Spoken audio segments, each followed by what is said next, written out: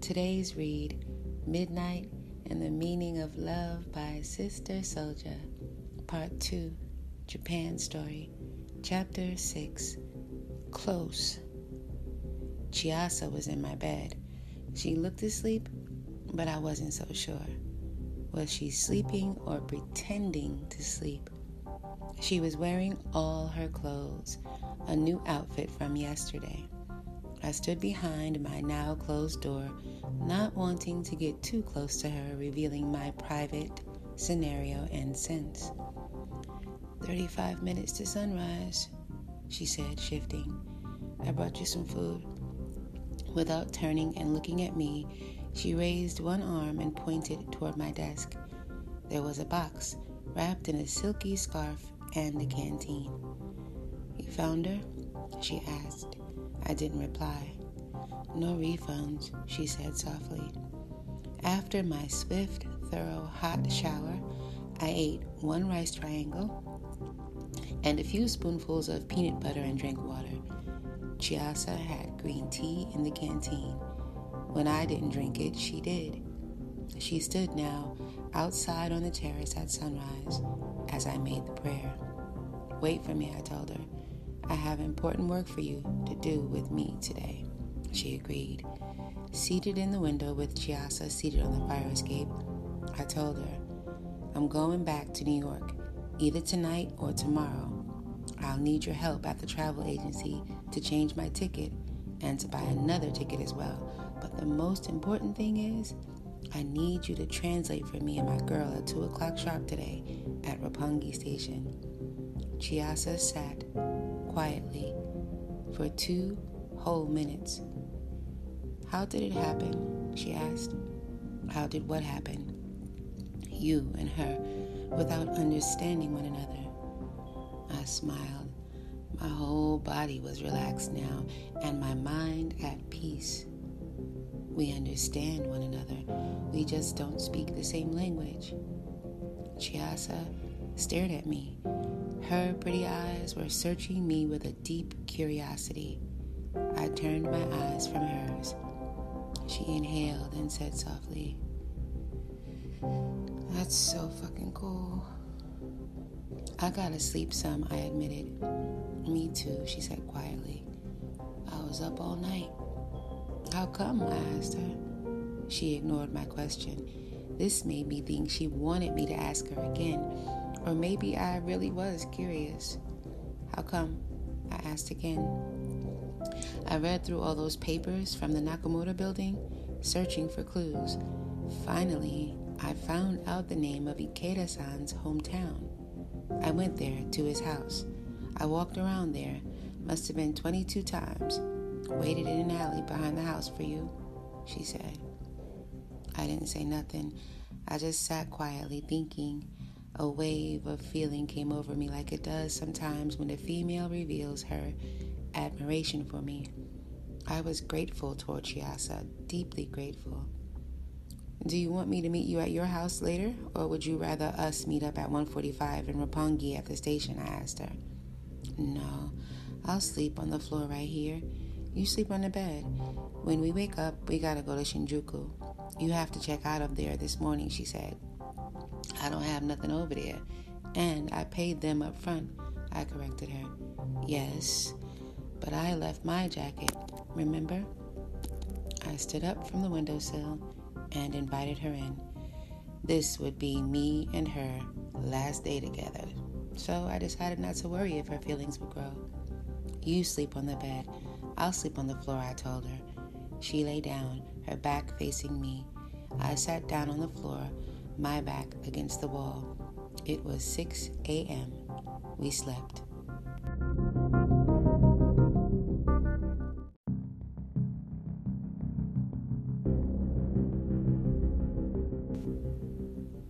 Harajuku streets were jammed.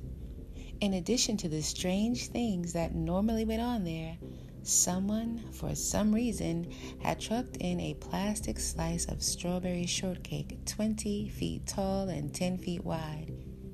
The Japanese crowd of teens seemed fascinated by it. They gathered around in hordes to take pictures of it. lean into and pose up close on it and linger around it. Japan is weird, I thought to myself, and for once in my life, perhaps because I had only been here for 2.5 days, I could not tell by listening or watching what was going on in their minds or culture. Chiasa's electric blue Kawasaki Ninja 250R was mean and pretty. It was parked on a street behind the Shinjuku hostel. She swung her leg around and mounted the deep blue leather seat. If she were in Brooklyn, Harlem, Queens, or the Bronx pushing this, she would have all the hustlers sweating her hard. I was glad she was in Tokyo, where the males didn't seem to notice or distinguish the beauty, elegance, and exquisiteness of one female or the other. See, it's perfect. No one even touched it, she said, smiling and surveying its body. She hopped off then, opened a seat compartment, and pulled out her blue leather riding gloves and her goggles. Then she put them right back. Her helmet was there, on the bike, unbothered. She left it there. I guess she'd made her point. When we reached the front of Shinjuku Uchi, Chiasa reached up and pulled a coin from the top of the cement gargoyle.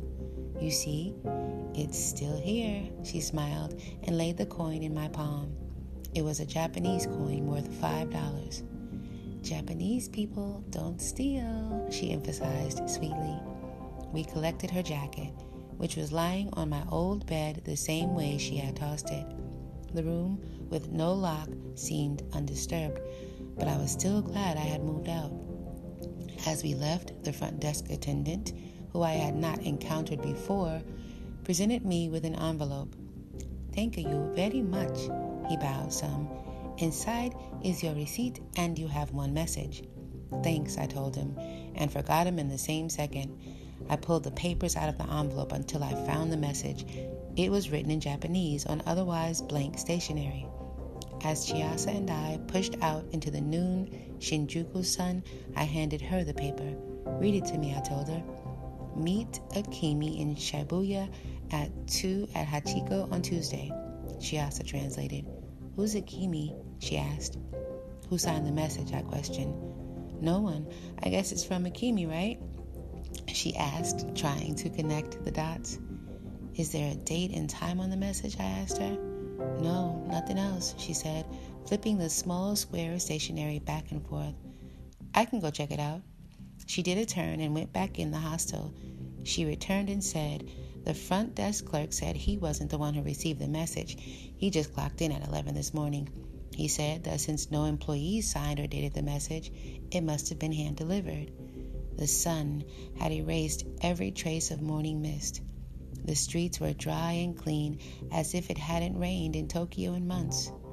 With the noon sun massaging me, I stood thinking, my eyes squinting for protection, and Chiasa's big eyes just slits as she squinted also, then placed her hand over her eyes to block or lessen the sun's significance.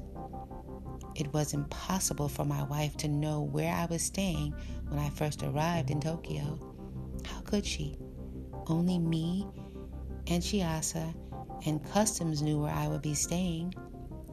My suspicions began to intensify. Scenarios of every kind were lining up in my mind. Perhaps Iwa's phone registered the return number to the payphone in the Shinjuku hostel. She called the number back. Some resident answered, and Iwa said, "What location is this?" The resident answered her truthfully. Afterward, Iwa told Akemi where I was staying. Akemi had hand-delivered the message yesterday. She was so excited to meet up with me that she forgot to sign it or explain anything else. That's why when I saw her early this morning in Roppongi, she seemed to have expected to see me, although not in her bedroom window. The second scenario taking place in my mind. Iwa Ikeda told her father that I was here in Tokyo after she discovered that I was in Narita Airport. Her father told Akemi's father, and Naoko had this note delivered to draw me out to a location of his choosing. It was a trap, or a more deadly possibility. Naoko knew now that his daughter had allowed a man, an unexpected, unwelcome son-in-law, into his home and into her. Furious, he pressured his daughter to reveal our secret, and she sent someone to Shinjuku to change the meetup place. Maybe it was Iwa who delivered the message. Maybe Iwa never told her father or Naoko where I was staying, if she knew. Maybe Iwa was really for our love and marriage and not against it. 9 scenarios had lined up in my mind, split into 2, and became 18. If this dilemma had involved myself and Uma, I would have known exactly what to do in less than a second. Uma and I always do exactly what we promised to do, exactly as we stated it to one another, and we let no one interfere or interrupt or confuse any words we say to one another, mother and son. That was our way. But Akimi and I are newlyweds. Our first month of marriage had been interrupted, manipulated, and stolen. Now, I was certain of my movements, but not of hers. Chiasa's golden skin baked more brown in the sun. She was silent, patient, waiting for instructions, my sentinel, and a sharp one too. "What did you see at Iwa's house last night?" I asked her suddenly.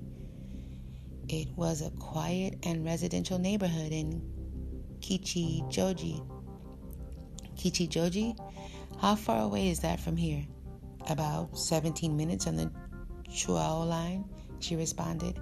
"I mean, Kichijoji has plenty of nightlife, restaurants and stores and shops and everything, but where Ikeda-san's house was located, it was dark and quiet. Oh yes, the pretty car drove right by me when I first got there about 12:30 a.m. It pulled out and left way before me at about 1:30, she reported. "The Japanese Bentley, right?" I asked. "Hi, that one," she confirmed.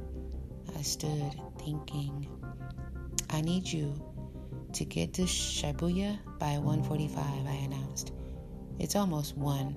Shibuya's close, 4 stops from here on the Yamanote line," she said. "Are you riding your bike?" I asked. "No, Shibuya is crazy. There are so many people there. The train is easier." "What do I do at Shibuya?" she asked. "Go to Hachiko, just like the note says." "What is that anyway, Hachiko? Is it a cafe or a restaurant?" I asked.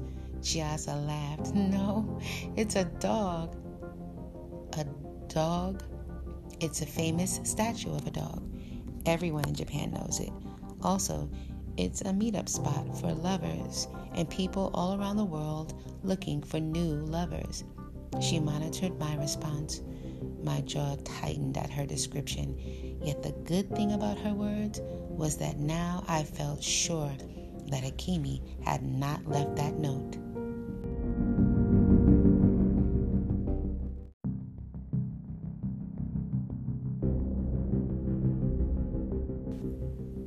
Go there and film at that exact location. If you see a Japanese girl there waiting, 16 years old, wearing the most expensive shoes available in Tokyo, carrying a mean-ass handbag and with a smile that is only second to her beautiful eyes, that's her. Introduce yourself and tell her you are the translator for midnight and that she should meet me in Yoyogi Park. I'll be there at 3 p.m. I planned aloud as I spoke. I was fairly confident that I would be bringing Akimi to meet Chiasa in Yoyogi Park and not the other way around. "Where in Yoyogi?" "At my house," Chiasa asked. "On the bench in the park outside your house," I told Chiasa, whose eyes were also intense and lovely, although I had the feeling that no man had ever told her so.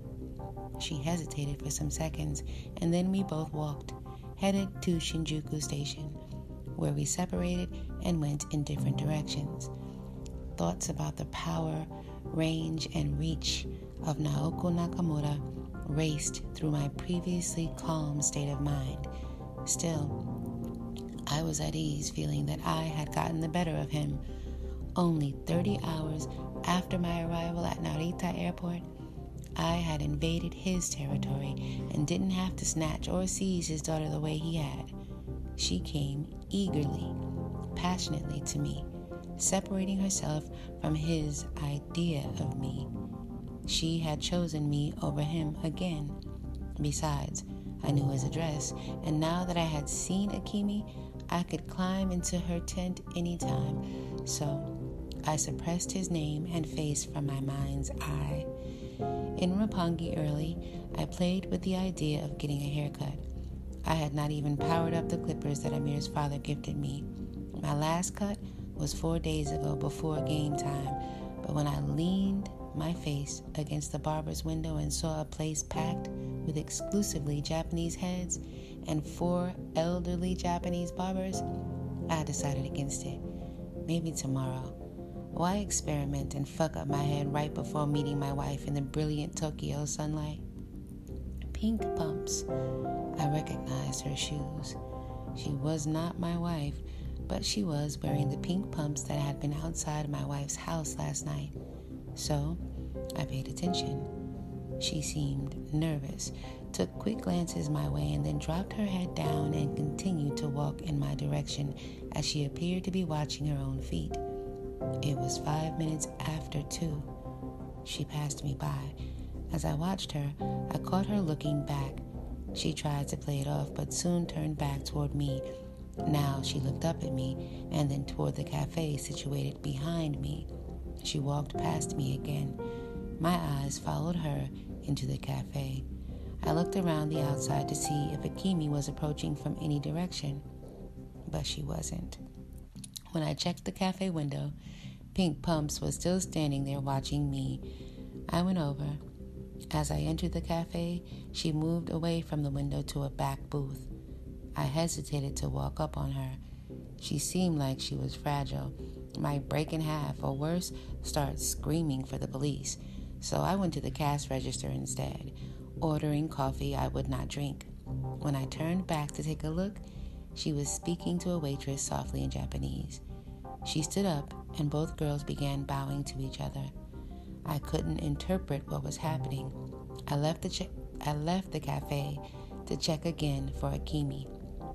Mayonaka. The name spoken in that way in the Japanese accent and a soft tone sent a rush and a current through me. I turned to check the voice with the person. It was Pink Pumps. "Follow," is all she said, not looking up at me or even acknowledging my presence. I followed her. She walked down into a side street and ducked into a photo booth and closed the curtain behind her. I stood outside the curtain. "Akimi-san was taken away this morning," I heard her voice say in English, but I had to strain to hear and listen. "Taken away by who?" "Father." "Taken where?" "Kyoto." "Why?" "I don't know. Maybe for school. Maybe for keep away." "Keep away?" "From you. I don't know." "Who are you?" I asked, but she was silent. "Who are you?" I asked again. "You don't believe?"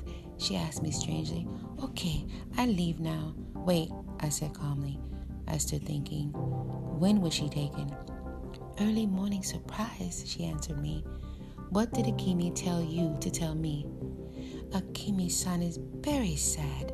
She say sorry 1,000 times. She say her father is too determined."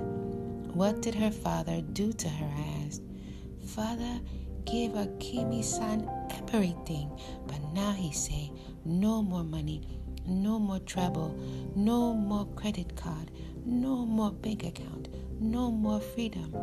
"Why?" "You will never understand. You are foreigner. This is our way. This is Japan," she said. It was the strongest tone that she used through the whole conversation. Then 3 Japanese boys gathered and hung back behind me at the photo booth and waited as though I was online to use it also. "How come you find out to meet Akimi here at 2 o'clock?" she asked. I had to repeat her question to myself to dissect it. She was trying to figure out how Akimi and I had communicated and set up a meeting, and now I knew. "Are you Iwa?" I asked her, but she was silent. Can you give me Akimi's address in Kyoto, a phone number or something? I asked her. I give. You will find on the seat when I leave here. Time's up. I go, she said. Wait, why did you come to me? I asked, since she was obviously nervous, uncomfortable, and didn't even want to face me. Akimi-san, do a bad thing to fall in love with you. Dishonor to her father. Dishonor to my father, our family and friends. But I think she not recover from this love. So I give in to help Akimi-san. Her little fingers emerged, and she ducked from behind the curtain, keeping her face turned away from me as though I had not already seen her clearly. She left and never looked back. I didn't chase her. The important thing was the address and telephone number. I yanked back the curtain and picked up the paper that she left for me. Everything was written in kanji. No problem. I sped over to Yoyogi to meet Chiasa.